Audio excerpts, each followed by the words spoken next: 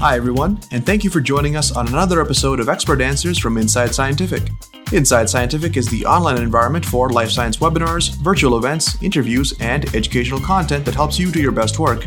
Today we are joined by Robert Doyle. Robert is an associate professor of medicine in Upstate Medical University Chemistry at the State University of New York.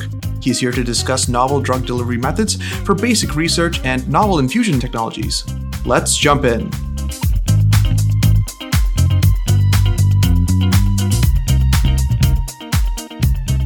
Dr. Doyle, can you elaborate on the sources of the hyperphagia or compensation that was observed in your studies and this ELF-PYY in general?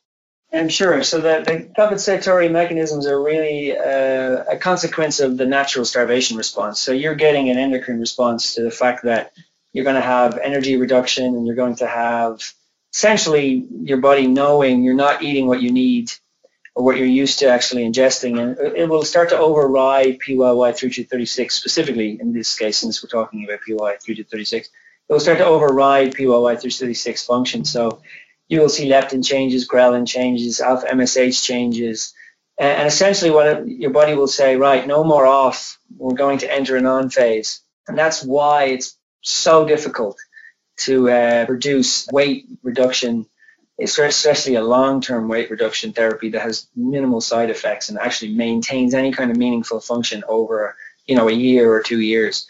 It's really, really, really difficult because it's quite easy to overeat. It turns out it's very difficult to undereat. And that's an evolutionary starvation protection mechanism. And so that's something that we're going to have to greatly overcome. It's not just a mitigation of signal at the GPCR, which of course is another problem with the targeting of the GPCR specifically.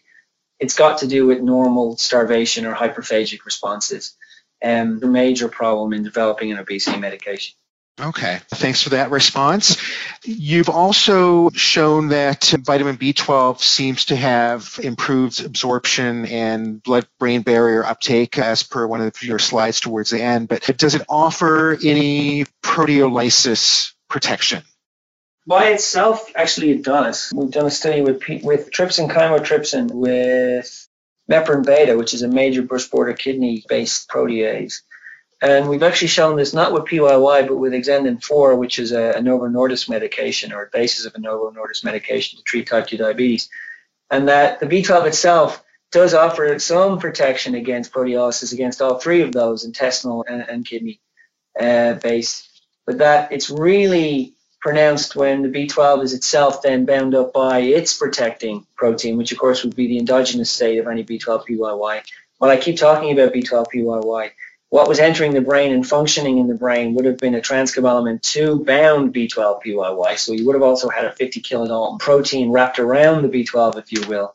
That's obviously showing the greatest improvement in function. And we've shown that in that case, and in a situation where the Exendin 4 is completely degraded, we still have 100% of function relative to that completely degraded Exendin 4. So yes to the B12 itself, but markedly when you consider it that it will actually endogenously be bound up by a natural transport protein.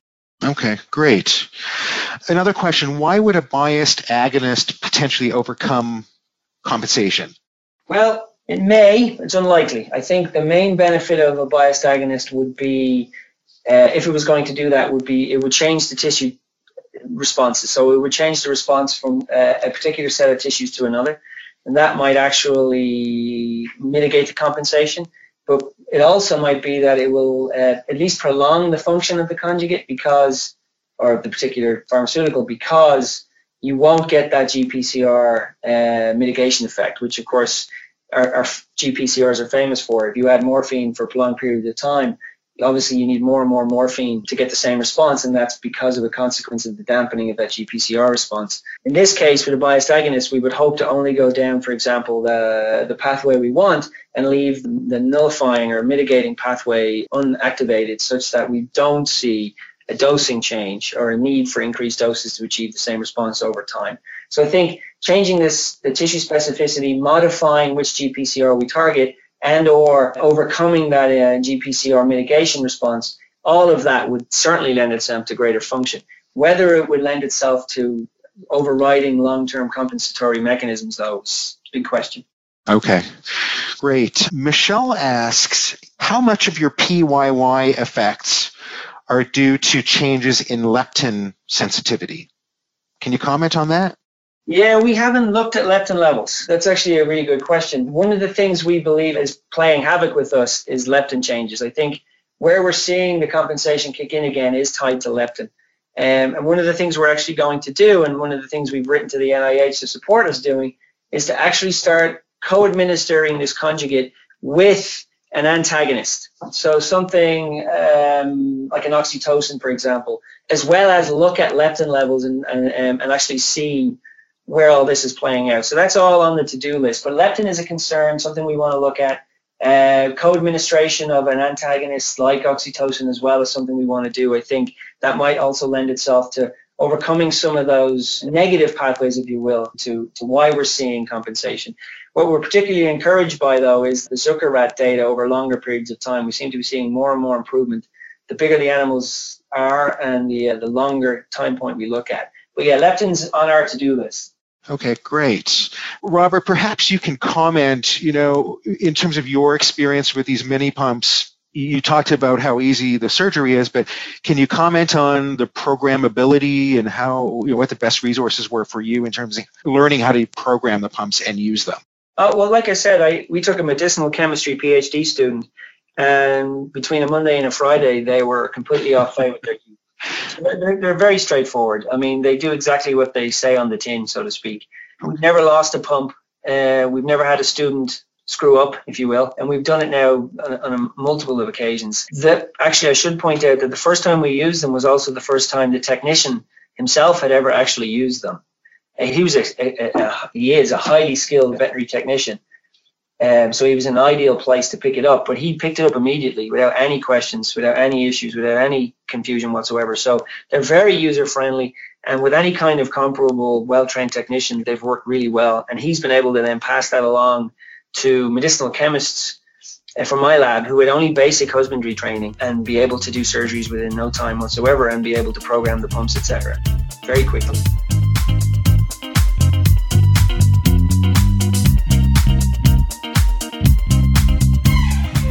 We hope you enjoyed this episode of Expert Answers and that you will tune into future episodes where researchers just like you answer questions about their work and share science.